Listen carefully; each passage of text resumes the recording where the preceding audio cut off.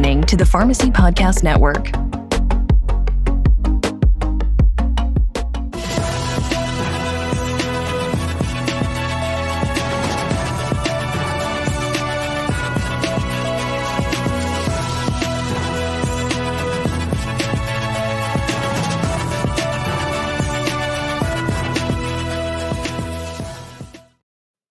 Hey, pharmacy community, welcome to This Week in Pharmacy. I am your host, founder of the Pharmacy Podcast Network, Todd Eury. It's been a crazy week. There's a lot going on in our nation.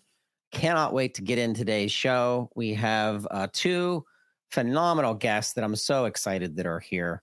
We're going to be talking about community pharmacy, state of the nation. That's today's title. And it's because it's that follow-up to the State of the Nation. So President Biden got to do his State of the Nation. So I think pharmacists need one as well. So guess what? I'm giving you one, even if you don't want one, because I'm going to do it anyway. Well, we're going to have two incredible guests that we're going to be talking with. We're going to be welcoming Jack Tittleman, and he is the president of Titan Group. We're going to talk about some drug diversion. He's an expert. He really has some really interesting stories that we're going to get into. And then Peter Krekel, he's a pharmacist in charge at Nickman's Drug right here in Fayette County. We broadcast out of Brownsville, Pennsylvania. And he is a local community pharmacist, and he is the father-in-law of one of our PPN hosts, the pain guy, Mark Garofoli, Professor Dr. Garofoli, professor down at WVU School of Pharmacy. So we have a lot to cover today, and I'm excited. Before we get started, I do want to talk to you about what's happening coming later this month. Pharmacy Podcast Network, dragging my audio technician and right hand, Brady, with me. We're going to go down to Orlando. And you do not have to twist my arm. Everybody that knows me, if I'm going to go to a conference and it's in Florida, count me in twice, because I need some Florida weather. You don't understand. Pennsylvania, southwestern Pennsylvania, I think we are like the third or fourth region in the United States with the least amount of sunshine. And I'm a sunshine guy, and we don't get enough. So I can't wait to get down to Orlando for the 2023 Pharmacy Profit Summit Live, invented and developed and managed by the one and only Dr. Lisa Fast, part of the Pharmacy 50 most influential people in pharmacy. And it goes to show you why, because she's one of those pharmacists out there literally changing the game and empowering community pharmacists. So Pharmacy Podcast Network is going to be there as press coverage. That's February 17th and 18th. Going to be dedicating a lot of time to building a battle plan regarding deflecting and getting around the world of the DIR fee. She calls it the DIR fee apocalypse for 2024. New strategies, tactics to get more out of your community pharmacy from a profit perspective. Profit is not a four-letter word, and community pharmacies that make more profit have the ability to put that money back into their businesses and in their communities. So we're a big supporter of Diversify, and we're excited about that conference, and we hope to see you there. A big announcement: Pharmacy Podcast Network, for the second year in a row, is the American Pharmacists Association's media partner. We will be embedded in their booth running their podcast for the APHA 2023 as we all rise together in the face of adversity. And that's going to be on March 24th through 27th. If you are going to the APHA, please come see us. We'd like to get a picture with you and celebrate the profession of pharmacy together. And there's going to be a lot going on there as well. I tell you what, this is a transformative year. And if you're in pharmacy and you want to take action, that's an excellent conference to go to. Before we go any further, I want to give a shout out to our sponsor today. Today we're sponsored by RMS and Climb. RMS, what a partner of the Pharmacy Podcast Network, experts in point of care service technology and point of care service. And what goes into that. It's more than tech. It's the strategies, and the team led by Brad Jones. They're the real deals. They are out there for survival and the viability of community pharmacy. And they put it together a podcast that we broadcast and we market and we support called Climb.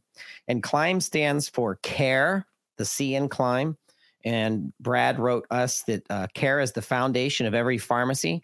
And think about this: care for patients, staff, your community, learning how to build a better approach to obstacles that get in your way and strengthen you as a community pharmacy.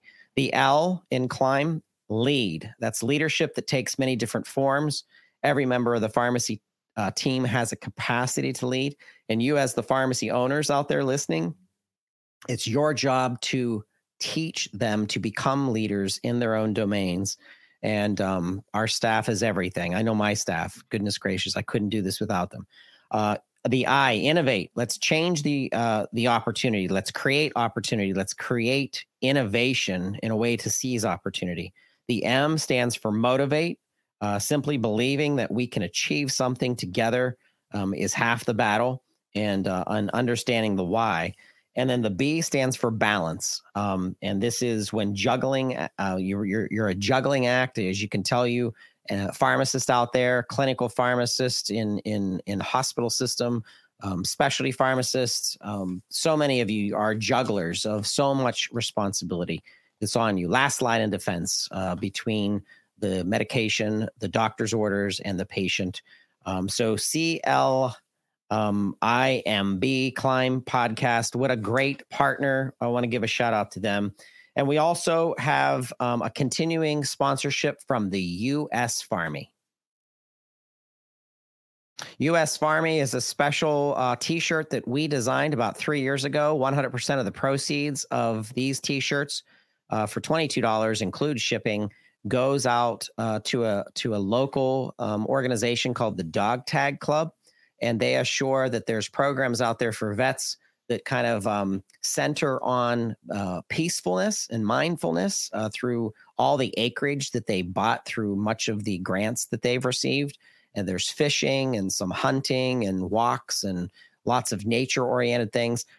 Pharmacy Podcast Network and the U.S. Pharmy Initiative will be bringing in a component of treating behavioral health and mental health. And I'm going to try to get Duquesne University, Pittsburgh School of Pharmacy, and WVU School of Pharmacy involved in this at some point, where we can get some of the younger pharmacists, student pharmacists, and understanding the struggles that veterans go through, that have gone through a lot in serving our country. And I tell you what, I just want to give a shout out to vets. Before we bring on our guest, I do want to get into our news. And the first thing that I want to talk about is CVS. They just keep popping back into the news. I'm not sure if you heard this. Did you hear about CVS buying a company called Oak Street? Oak Street Incorporated is a healthcare network of primary care centers for older adults on Medicare. Let's listen in. Care goals, analysts say. CVS Health is reportedly getting close to buying Oak Street Health for about $10.5 billion in a deal that would further highlight the land grab to own the primary care market in the U.S. So this is kind of disturbing in some ways. You know how we all feel about,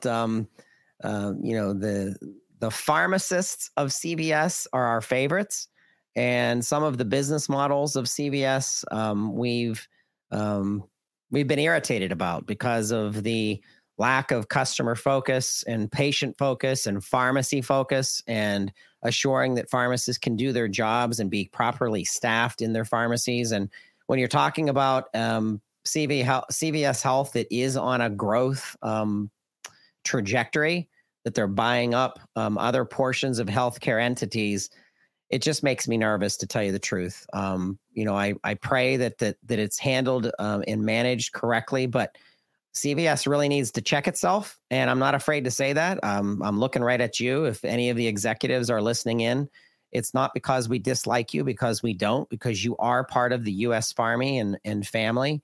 It's the way you treat your pharmacists, and it's your lack of commitment to changing things in pharmacies that are considered to be understaffed. And then you shout, like last week, we talked about our shortages. There are no pharmacist shortages. When you read that in the Wall Street Journal, you read that in the news, and CVS and Walgreens want you to believe that there's pharmacist shortages. There isn't. It's the way that you're treating retail pharmacists and chain pharmacists. And you guys have to take a step back and realize that you can still make the money. You can still make all that money and do the right thing. And I guess that's for another show. But I wanted to move to a little bit more positive news. AmerisourceBergen is changing its name to Cencora. Let's listen to the news bit. AmerisourceBergen plans to change its name to Cencora. The new corporate identity reflects the organization's global reach, impact, and purpose. Stephen H. Collis, Chairman, President and CEO of AmerisourceBergen, said in a statement. Yeah, let's listen to his quote. Over time, we have established ourselves as a trusted industry partner that prioritizes innovation, advocates for patient access, and advances strategic partnerships across the global pharmaceutical supply chain. To further bolster our position, we must continue to adapt and evolve within our dynamic industry as we pursue the goal of enhancing health outcomes. So, there's more to a big organization like Amerisource changing its name than just the name and just the brand. It gives a company of this size and this power an opportunity to kind of reassess and reposition.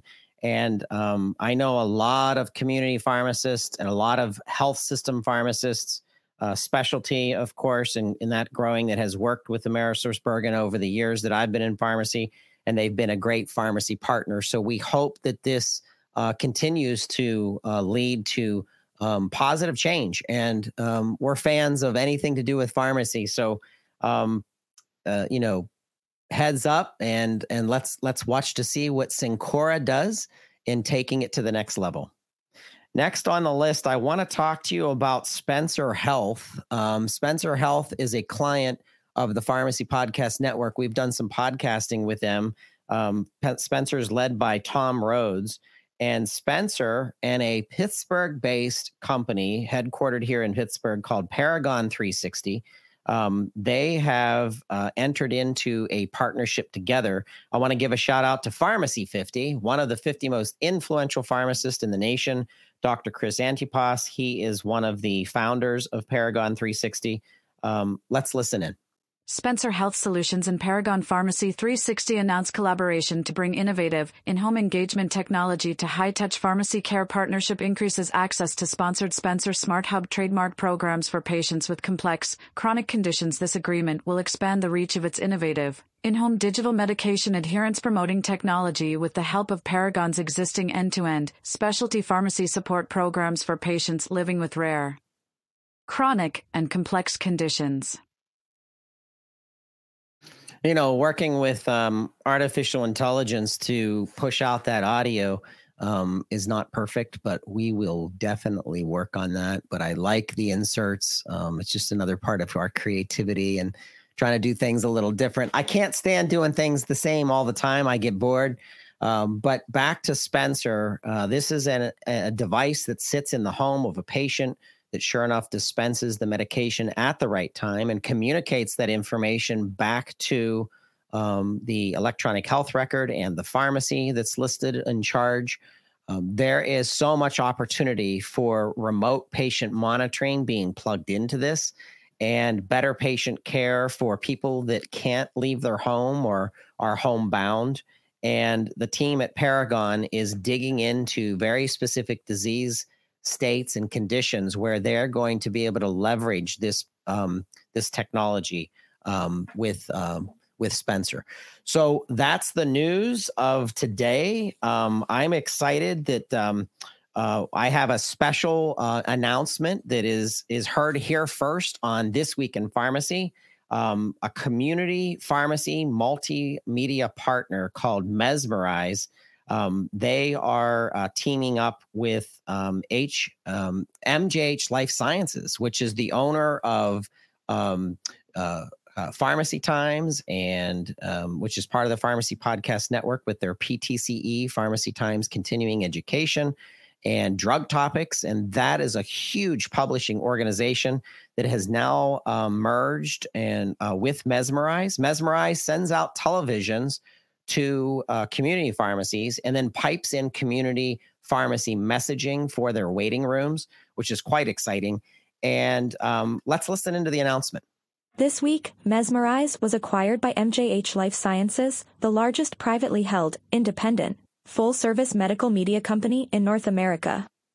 You may be familiar with some of MJH's publications and media platforms such as Pharmacy Times, Drug Topics, and Total Pharmacy.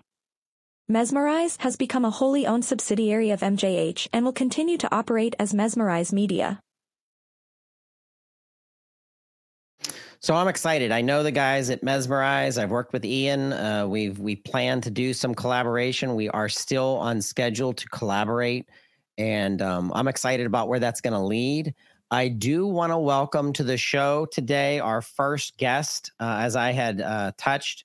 He's president of Titan Group, drug diversion experts in the field of our pharmacy market. Jack Tittleman, I wanted to welcome to the show. Welcome to This Week in Pharmacy. How are you doing? Good. How are you? Have me on. I'm doing fine. I'm glad to have you here. Yeah, I'm not in my office. I'm in another little office. So, but it's all working out.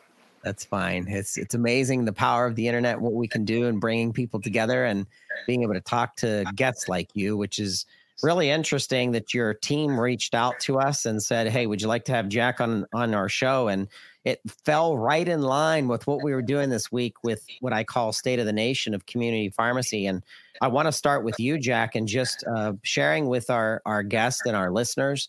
Most of them are going to be listening just through podcasting, but the ones that can see you and hear you are getting an extra layer, I guess, and understanding what you do. But tell us about Titan Group and what you do throughout the nation.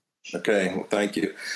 I was a DEA special agent, supervisory special agent for 26 years, and focused on everything drugs. Just like your guys' world is drugs. My life was illegal drugs and everything in between. Near the end of my career, I started working a lot of pill cases, heroin and pill cases, right before I retired. So it really sparked my interest in the DEA drug diversion function, which I really didn't pay a lot of attention to for 25 years of my career. And then I wake up one day like everybody else, and we're in the middle of an opioid epidemic, and I really should have known all about it as an agent with DEA, right? So that sparked my interest in finding out, was there any companies out there that were a DEA compliance company that wasn't out, I wasn't one of the guys that wanted to go work for one of the, Purdue Pharma or AmerisourceBergen, which I have all my friends that are working there now. I've always been an empath, and I wanted to try and do something on my own, working with practitioners, working with the people. Specifically, it started all of my business started with veterinarians, and that is how I really got into DEA compliance and working in the pharmacy world. Was with 10 veterinarians that ran into some trouble, and they have the same needs and wants as the pharmacy in the pharmacy world or the hospital world or the narcotic treatment world. We Titan Group is. I'll go ahead of my 26 years, but Titan Group is a group of former DEA agents, diversion investigators, state investigators that work for pretty much the end users of DEA registrations, the pharmacists, the veterinarians, and we do a lot of training and education in those fields. But the most important thing that we do is a combination of DEA mock audits, inspections, that all emulate exactly what DEA is looking for. Mm-hmm. And what we've run into recently, I'd say the past year, is the thing we're going to talk about today is this crush of manufacturers and distributor actions against community pharmacists, by cutting off or limiting their ability to buy controlled substances for reasons unknown. right? Or there'll be some reasons that just, make no sense to anyone until we dive in and do our, do a deep dive gap analysis to find out it's one patient. But because of the way our world works, we make crazy swings when we make decisions. And, so, I'm sure we'll get into more about what that entails. But, myself, spent 26 years with DEA, everywhere you can imagine, in the United States. I was in 5 different offices, traveled the world. And since 2015, I've been in 36 states, working in, like I said, 12 different industries that have DEA registration. So there's pretty much nothing under the sun when it comes to Titan Group or the guys that, that work with me that they haven't seen or we don't have an answer to. So I like the thought of preparing our community pharmacy owners for inspection and doing a mock inspection so that you can take them through the possibility of something being picked up by the DEA causing fines or being shut down or something, so that they can stay ahead of it and that they can learn from you and then turn that back into compliancy and putting some of those standards back into, I forget what the manuals call that you kind of have on file, probably policy and procedures. But can you kind of go into how you help community pharmacies prepare? Sure. So you just described what we want everybody to do. We want them to be proactive in their vision of their compliance. And it rarely happens. I would say 20% of our business is someone being proactive, is calling us. Most of the times, the ones that are proactive are the ones that can't sleep anymore at night. They know something's brewing. They just don't know. They don't have time. They don't have the expertise. So, we do a very deep dive into the records. I mean, when it comes to working, proactively with the group, we are going, most of the time we try to do the DEA mock inspection with the team. We don't want the team to know we're coming. We want to see it. We want to see the patient the way it is. It's like someone says, "Oh, my arm hurts," and then they show up and the arm doesn't hurt anymore. Well, we want to see everything as is. And then, look, nobody's perfect. There's always issues, but it's our job to find, whatever's out there and come up with a corrective action, put that in place. Look, if there's something we have to go ahead and report to the DEA, we'll do it. But we want to make sure that we're not calling a bomb strike on ourselves every single time. So, part of what we think, what we know is one of the most important things for DEA right now is exactly what you said just a few minutes ago, was a policy and procedure manual, controlled substance policy and procedure manual, which dictates every step of the way of your understanding of your supply chain. It has to go from ordering to receiving to inventory, and then everything about your location, security, and personnel. If we can put those things together, have them pre-populated, have everybody trained, have gone through a series of inspections and audits and reconciliations, we can do all that in about a 3-month period. At that point, we've had nobody that we've worked with have any significant fine. And when I say significant, maybe something over $5,000, something that came to us that was nothing we could do about. We have dealt with, probably over 50 DEA interactions in the past probably year that we've been dealing with, and we had nothing more than the LOA. So that's a slap on the wrist. We'll take that slap on the wrist every day of the week and move on. So the most important thing that, if we can get out there is that, training is great we want to train every pharmacist out there, what's the correct way to handle your drugs, how to do inventories, how to put things together that the DEA is really going to be looking for. But if we're not training the staff along with that, giving them the tools to help you succeed and be compliant, then we're kind of, just moving ourselves in one place. So we pride ourselves that, we try and do as much training as we can with the pharmacy staff. If we're in a hospital, it's a hospital pharmacy staff we're working with. So we don't just work, although we love working with community pharmacy. And I'm glad to hear the word community pharmacy, because for some reason I'm hearing it as independent pharmacy. Yeah. And that, to me, it doesn't give the same feeling, because when we're defending some of these pharmacies that have gotten in trouble lately, I say gotten in trouble in the eyes of the distributors and the manufacturers, they're doing something that's put the red flags up. They don't understand what they've done to that community pharmacy when they've shut them down from ordering controlled substances, right? I'm in the inner city. I'm in Newark, New Jersey, and I'm in an independent pharmacy, which is so vital to the 2 housing projects that it sits right in, right? And I sat there for a day and watched this pharmacist know everybody's first name when they walked in, and they all knew his first name. He took care of, this man had done nothing wrong except take care of one of his patients. So, and that took a fight, and us trying to explain to one of the big 3 that you just can't cut someone off from ordering Suboxone when you've got 50 people that rely on that Suboxone, right? I go, that's going to put people right back to the street. So, unfortunately, some at the higher levels, they have this myopic vision of what they want the world to look like in their vision, and try and impose those rules on something that we're seeing is just, look, they need to really get out like they used to, if they don't have time, and that's the big problem, and work like we are with the pharmacies, work with the teams so that they can get a good feel for what the temperature is out there, because I'm the only one right now, and a couple other guys that are really out there working, outside of some lawyers, that are constantly, having conversations with the big 3 on this issue. So I don't see it getting any better anytime soon until they either relax their red flag computers, which I don't see that happening, or something else changes.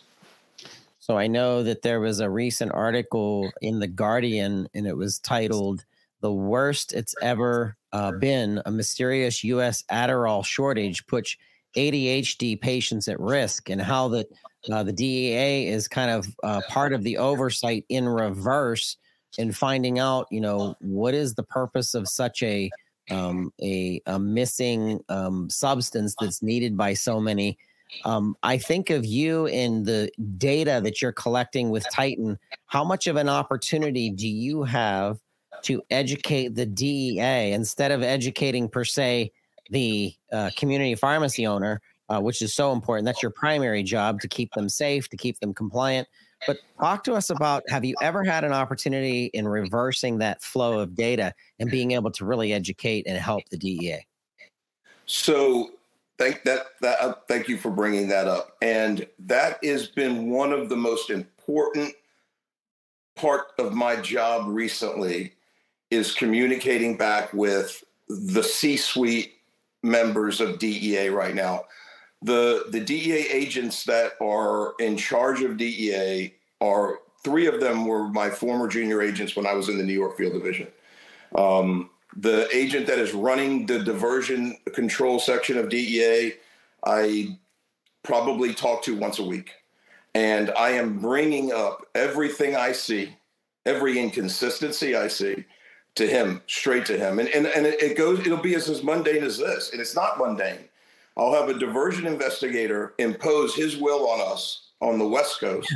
And the example is, I'm in a methadone clinic, and this has to do with overfill that comes in the methadone bottles. There's always some, and there has been some interpretation of what that overfill should be and percentages, and we could spend a whole day on that.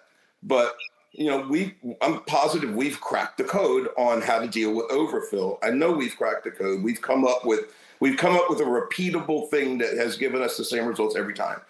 But DEA didn't understand that. So I'm being punished in the West Coast. But then I have a diversion investigator in South Carolina who says, I love it. It's perfect. So that, of course, I'm going to call DEA and say, hey, you can't do this. We're taxpayers. You can't treat us this way. You can't make the rules up as you're going. And those are things they would never hear from before. They would never hear that. It would never make it to them. So I am doing my best to educate them, and they are loving it. They want it. I actually missed a call the other day, and they kept texting me because they had a meeting. They wanted to know more and more, what I'm telling them from the field that's not coming from diversion investigators or agents. So yes, I've got that dialogue open, and I'm going to keep it open as long as I can. That's awesome. We have to have you back, Jack, because I have a lot more to dig in with DEASA and a bunch of other track and trace questions that I think we can pull you into. But I thank you for being on This Week in Pharmacy with us, and we have to have you back. You're great. And if anybody needs to get a hold of us, they can go to go to our website, TitanGroupDEA.com. We're going to have that in our show notes. Titan Group. You said TitanGroup.com? TitanGroupDEA.com. TitanGroupDEA.com. We'll actually tweet that out as well. Jack, Thank you. You're welcome. Hey, when we return, we're going to have a very special guest, somebody from Fayette County, Pennsylvania, right here in my backyard. Peter Krekel, pharmacist in charge at Nickman's Drug. We'll be right back.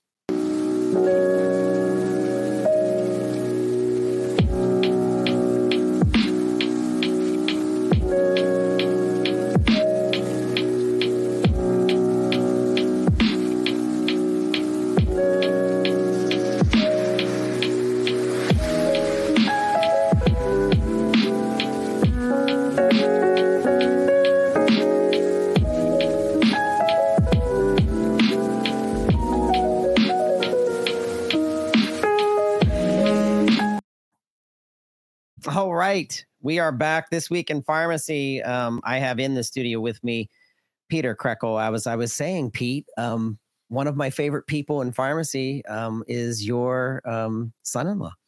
Absolutely. My son-in-law, Dr. Mark Garofoli, and my most favorite is my wife, Denise, also a pharmacist, fellow lab partner from the class of 81 at the University of Pittsburgh School of Pharmacy. And of course, my daughter, Gretchen, Mark's wife. So yeah, we have all four of us, and we live on the first two houses on Garden Lane. So we're real close, and we really love it a lot. Oh, it's a family, because you guys are deep into pharmacy, and I find it really interesting that each of you have a very specific subject matter expertise, and talking with your wife and Gretchen and Mark, and each of you coming together. I can only imagine. I said to Mark, I want to come to Christmas dinner and just stand back and listen to a bunch of pharmacists nerd out. Well, if you would come to Christmas dinner, first of all, my wife's a fabulous cook, so you're invited already. She'd love to have you. And my wife's expertise definitely is taking care of the underserved people. She worked at Center Volunteers in Medicine and State College for a long time, helped out people that truly needed it. Gretchen's the immunization queen. And of course, my son-in-law, Mark, he's on your podcast with the pain guy. The pain guy. So, and me, I kind of like a little bit of everything. I've practiced community pharmacy for 42 years. I taught at St. Francis University in the physician assistant program for 16 years. I've always worked independent pharmacy. And so I've had a really fun career doing all that. I also do a lot of online teaching for some of the continuing education providers. And yes, even Drug Topics, I write their closing column for them, one of your partners. Mm-hmm. Yep. So really enjoy that as well. And that's what I want to tell our pharmacists. You need to get engaged. Being on that counter, and I've been on that counter, 10 hours a day, many, many days. I feel your pain in my legs as well as my heart. So I do feel that, but you need to get involved. We've got to make this profession better. I have practiced for 42 years, and I have seen the very, very best years of this profession, and we need to get them returned. And that's the beauty of something like this Pharmacy Podcast Network, where we're able to at least exchange ideas and share ideas and talk about what we need to do to make things better. Absolutely. And it's why we partner with state organizations. We've partnered with the Pennsylvania Pharmacists Association, the California Pharmacists Association, the Florida Pharmacists Association, where we want to empower their programs and their communications. And, pharmacists didn't go to school to market themselves. They didn't go to school for broadcasting, even though there's a lot of pharmacists out there that do a phenomenal job in getting their content out. But the whole reason for this network is to empower the voices who are really innovating pharmacy. I do not want to stand still. I don't want to be, when I entered pharmacy, Pete, in 2004, it was much different than it is today. And we know that payer mechanisms are changing to get pharmacists paid for certain things that they weren't paid for before. Testing is coming up, point of care testing, pharmacogenomics, psychedelics, consulting. And then, of course, we're going to talk a little bit about opioid use disorder and how pharmacists have not been leveraged properly in that condition and disease state and what it did in rampant throughout the nation. But I kind of want to defer back to you, because not only do you have a story to share, but you have a pedigree in really understanding how OUD, opioid use disorder, impacts a community. I've seen this for a very long time. And I think here in Fayette County in Pennsylvania, we're one of the state's poorest counties. And so we do have substance use disorder for sure. I actually took courses up at Clarion University for a certificate of substance use specialist. And I learned a lot there. But most of what I've learned is really on the bench, talking to those patients when they come in and helping them understand, what they have. Substance use disorder is really a mental health disorder. And that's how I approach it. What made them stick that needle in their arm the first time? We're not trained psychiatrists. I know that. But I think if we can help our patients, get the medications they need and to do things safely. We dispense a lot of naloxone at Nickman's drugstore. Our owner, Jim Nickman, is very passionate. The day he hired me, he said, I want you to help my people in Fayette County. And so we got very aggressive dispensing naloxone on these standing orders. Yesterday, I think I kicked out at least 10 or 12 Cloxatos just to be able to have a higher degree of protection for our people with opioid use disorder. And these are all things that we can engage our patients in.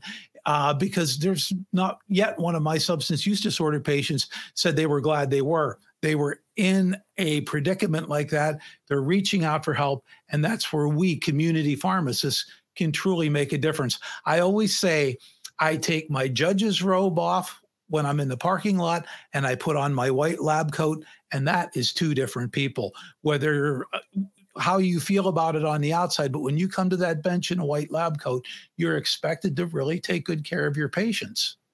That's good to hear. And it's the heart of a community pharmacist and understanding what they need. So much of what you see is a domino effect of not only impacting the patient, but impacting the patient's children, their family, their friends, people that they live with. And then, of course, the communities, the impact to the community of what that addiction is doing to the rest of the community.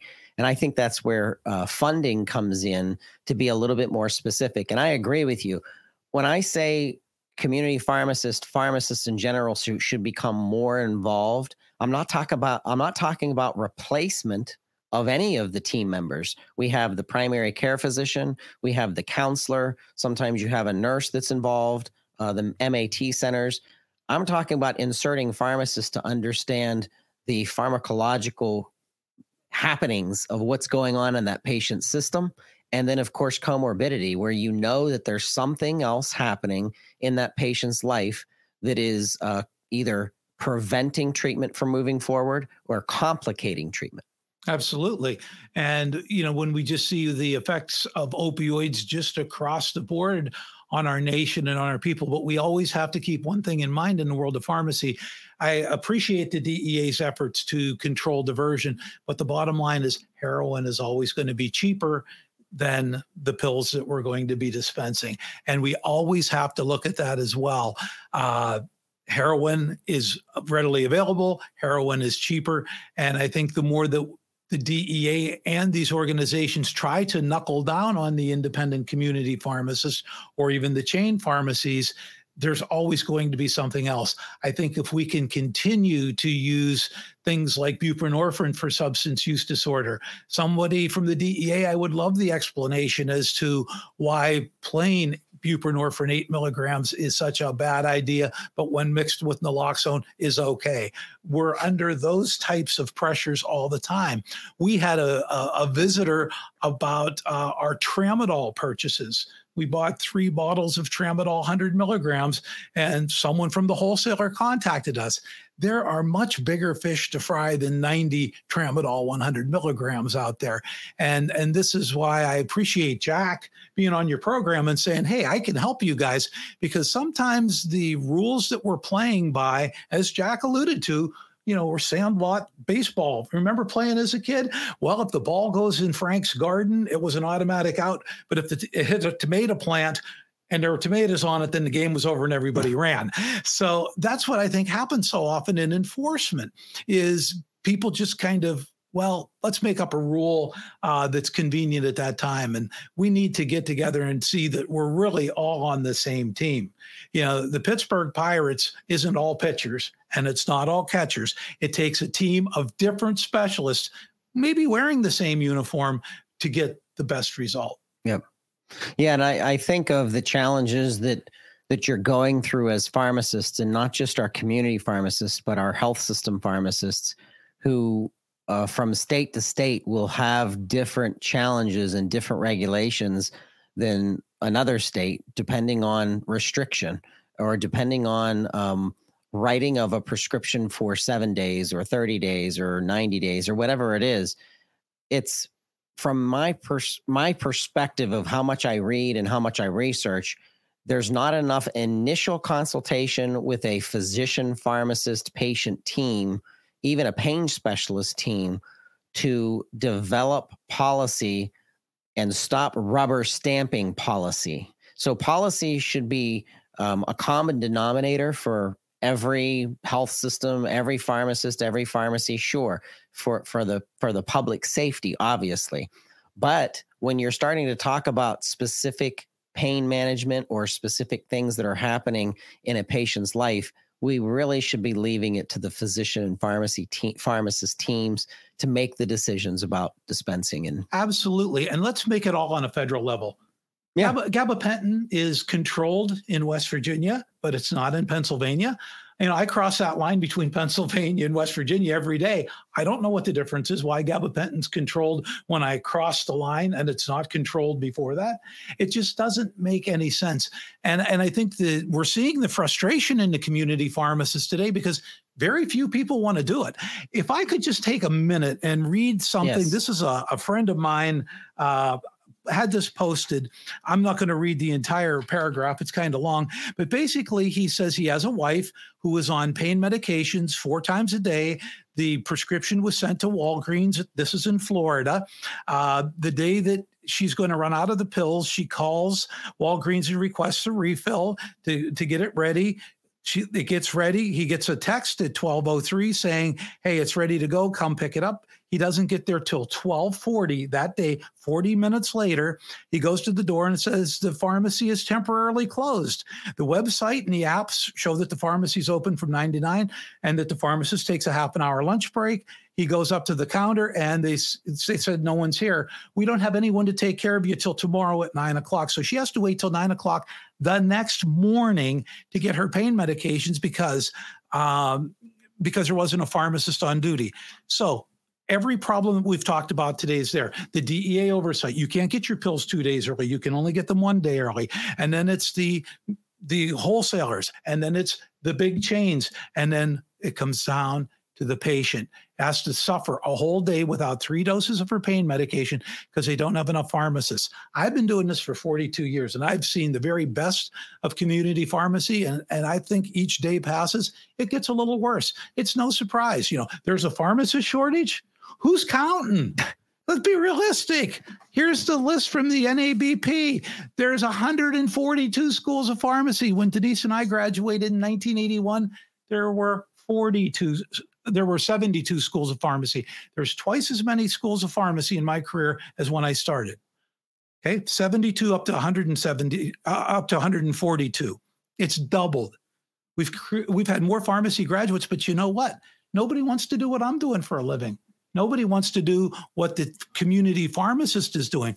Rite Aid is offering a package. It's unbelievable. They're out in one town in Pennsylvania.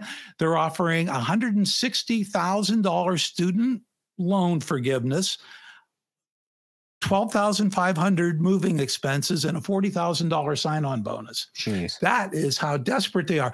I got a better idea. I'm cheap. My wife will tell you that. I got a better idea. Why don't you put your $15 to $20 an hour technicians in the store, make this the good profession that it used to be, and you won't be having to throw out hundreds of thousands of dollars in sign-on bonuses. Absolutely. community pharmacy today is entirely the fault of the major chains. They started this problem. They had plenty of help from academia in increasing the numbers of pharmacy schools and making more pharmacists available. And now all of a sudden, nobody wants to do community pharmacy, and things are not looking good. I hope it reverses, and I think the only way it's going to reverse is when the big four, Walgreens, Rite Aid, CVS, and the other four, and Rite Aid, all those four decide that we're going to staff everything adequately, use good common sense measures to make sure that the pharmacist is free enough. If you see a pharmacist typing on a computer, if you see a pharmacist answering the phone on the first couple rings, and if you see a pharmacist counting pills, that's a failure. Okay. I did not go to pharmacy school to type. I did not go to pharmacy school to count to 120, even though I'm pretty good at it. And I did not go to pharmacy school to answer a phone on the first ring to say what time Yun's close. Yun's is, of course, yes. We don't need to translate for them, do we? No, they're going to just have to put up with Yun's. What time Yun's close? Okay.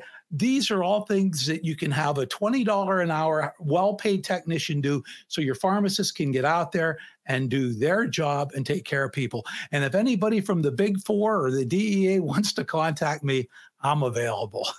Yeah, if anybody, if the wholesalers, if Roz from Walgreens or Karen from CVS want to call in and talk about the true problems, I'm going to move upstream. I think the problem starts with the payment models and not necessarily the chains, because the chains are reacting to the commodity-driven push that the PBMs have placed our pharmacy industry on. They've hijacked the pharmacy industry based on their payment models and based on their profit, their eyes rolling back in their heads and collecting and sucking up all this profit. And if they were to take that money and start putting it back into pharmacy care and pharmacy strategy, they could actually do more development and or make the same money, or sometimes maybe even more. And here's what I'm thinking.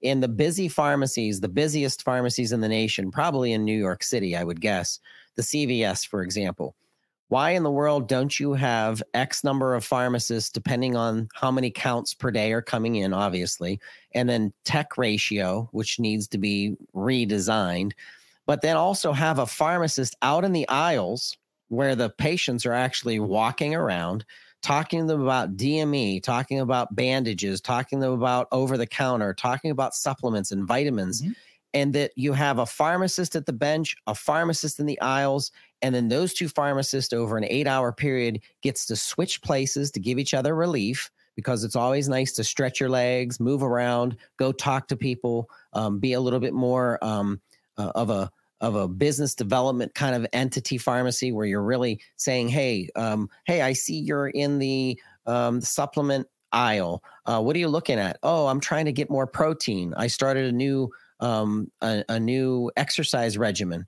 Oh, come on over here. We have this new sale on this protein powder, blah, blah, blah. If you took a PharmD and you put them out into the aisle, engaging the patients constantly, you could literally sell more product, in my opinion. And then therefore you'd be able to make up the salary needed in order to cover that pharmacist while supporting another pharmacist. So you literally have two pharmacists on staff at all times. Okay. And I can agree with that. But what about in the individual community pharmacy like we have mostly in Fayette County? Yes, the reimbursement model needs to be redefined, but not to be terribly argumentative. How much money did Roz make last year? A lot. Yeah, she's what, 24 million? Larry Merlot was at $36 million like 4 or 5 years ago. Does anybody need $36 million a year as a salary? How many technicians, I wrote about it in Drug Topics, how many technicians could you buy? How many more staff pharmacists? As much as the payment model is bad, I get that, but CVS just bought somebody for a couple $2 billion. Yeah. Don't tell me there's not enough money there for technicians when they're buying up companies, when Roz is making what she is, when Karen's making what she is at Rite Aid, and all of these people, there's plenty of money. They're not willing to fund the stores. They're beating the pharmacists into the ground. And I think the pharmacists have said, enough. I'm done with it. There is no pharmacist shortage. We've got 70 more schools of pharmacy than we had when I graduated. Here's another problem too. The National Association of Boards of Pharmacy, we only had 78% pass rate. 78% pass rate on the NAPLEX exam. What does that tell you? It tells you Zoom doesn't work. Zoom works great for what you're doing. Yeah. I can't Zoom in my job because I got to be there at Nickman's in Lamont Furnace on Monday. But the bottom line is Zoom has a great place, but education of college students is not one of them. And I've talked to some of the people, even in academia at the University of Pittsburgh. They felt there was enough cheating on the exams. That's why the kids don't want to go back to the classroom. And then what happens is when you go take this exam, it ain't zoomed in. And 1 out of 4 failed. Yeah. Don't tell me our academia is in that bad a shape. That when I graduated pharmacy school, we had one girl in our class fail, and her dad had died like the previous week. Okay, pretty understandable that she was traumatized. But the bottom line is, folks, we need to get this profession together. And the very rock of this profession is community pharmacy. True. That is the rock. When you ask a person, what's a pharmacist do? They're thinking about what I do, not what the rest of my family does. Okay. I'm the guy, and I mean, I have the greatest respect for everything Gretchen and Mark and Denise do. But when you talk to the average person on the average street in the average Fayette County, they're going to say, oh, pharmacist is this guy that wears a white coat and tells me I can't get my pills filled because the insurance company denied it. Yes. And it's so frustrating for me knowing that it's the patient standing at the counter thinking that it's the pharmacist's fault or the pharmacy's fault of why things have changed, why their copay has changed, or why the pricing has changed, thinking that it has something to do when it has nothing to do with them. It has to do with the PBM models. It has to do with the algorithm that they've set up, the non-medical switching or whatever that they're doing, which doesn't come back to healthcare. It's all profit driven. So, we are in the midst of a PBM reform.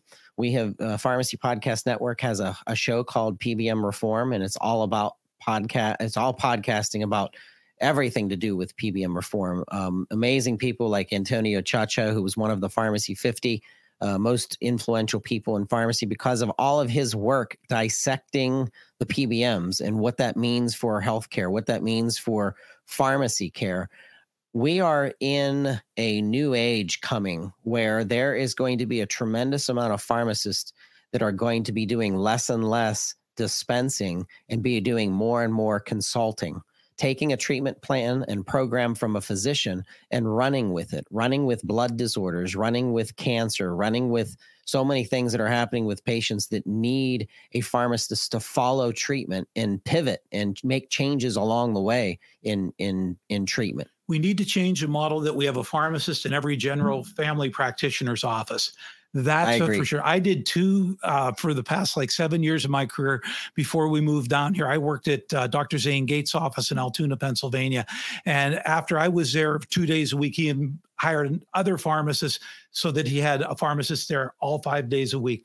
I diagnosed diabetes, lithium-induced nephrogenic diabetes insipidus in a patient by simply telling them they need to drink more water. And I talked to the patient and the caregiver, and what they said was, well, yeah, he's drinking a lot, or he drinks 2 liters of water at a time. I said, ooh, that's not good. When we're thinking lithium toxicities, we're thinking, renal. And so they did the workup on him. And just by talking and a simple consultation, it's summertime, drink lots of water with your lithium, it turned into a diagnosis of lithium-induced nephrogenic diabetes insipidus.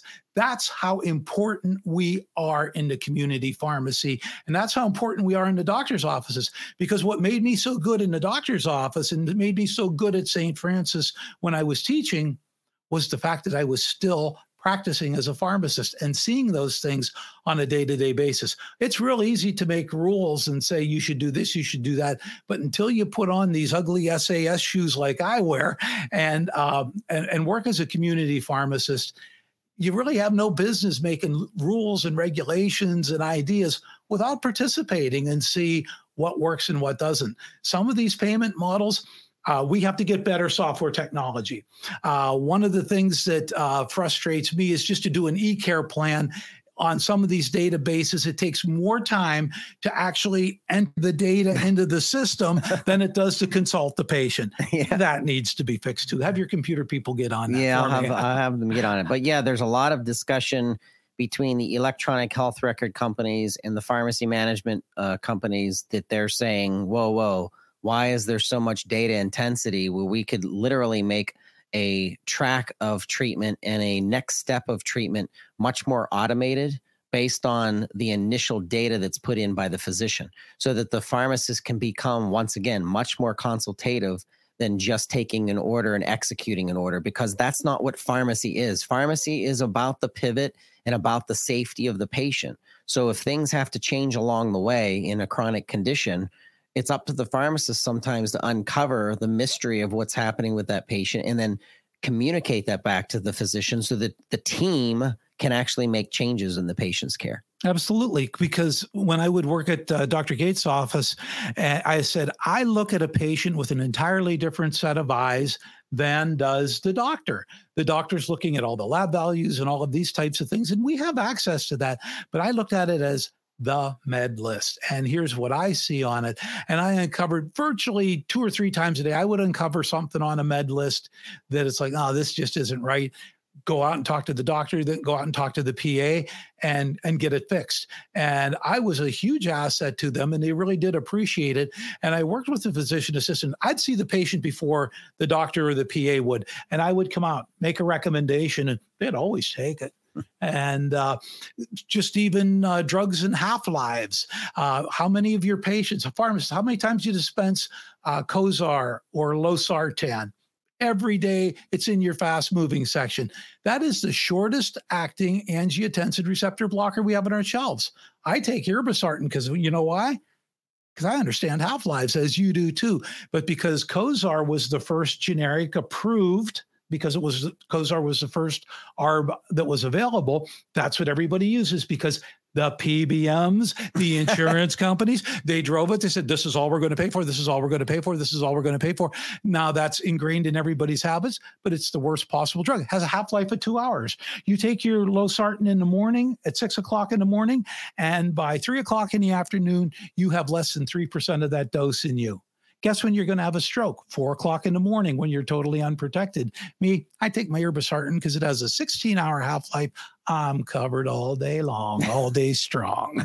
Right from the pharmacist's mouth, right? Exactly. Well, I tell you what, it has been an absolute pleasure having you be part of this. I was so thankful that you came to our open house when you and Mark and the team and Dr. Petros came up from WVU. It meant a lot to me. But having you back in the studio and actually talking with us about the state of the nation of community pharmacy, I want to have you back, and we gotta go from the in studio. This is studio number 1. We gotta take this to studio number 2 with a bunch of pharmacists in the room and actually have roundtable discussions. Yeah, we could do that. I can bring another one for sure. We could always bring Mrs. Krekel along. She'd love to participate. See? And I do think we need to look at that. More pharmacists together. As much as you don't want it to turn into a gripe fest, and it probably will, we have a lot to complain about. But the bottom line is this is a fabulous profession, and working with patients and doing patient care gives me satisfaction like nothing else possibly could in my career. I'm glad I did it 42 years ago. Not only did I get a beautiful wife out of the deal, but I've had 42 and a half wonderful years of being a pharmacist. Well, you're not ready to hang up your bowl and pestle yet. So we have more for you to do and more for you to come back. But Peter Krekel, Nickman's Drugs, thank you so much for being part of This Week in Pharmacy. Thank you very much. It's been my pleasure. So I tell you what, we're excited. We have a great show next week. It's going to be our Halloween. Listen to me. Valentine's Day special with the one and only, the Sex PharmD. That's Dr. Nadia Archambault. Sex PharmD, what a catchy name, and you never forget it. but look her up on LinkedIn, connect with her on LinkedIn. And listen, we love pharmacists. We love pharmacy technicians. If there is anything the Pharmacy Podcast Network and This Week in Pharmacy can ever do in advocating for you or bringing more light to something, please send us a message. We can be reached at, my email address is publisher@pharmacypodcast.com. Once again, that is publisher@pharmacypodcast.com. That was This Week in Pharmacy.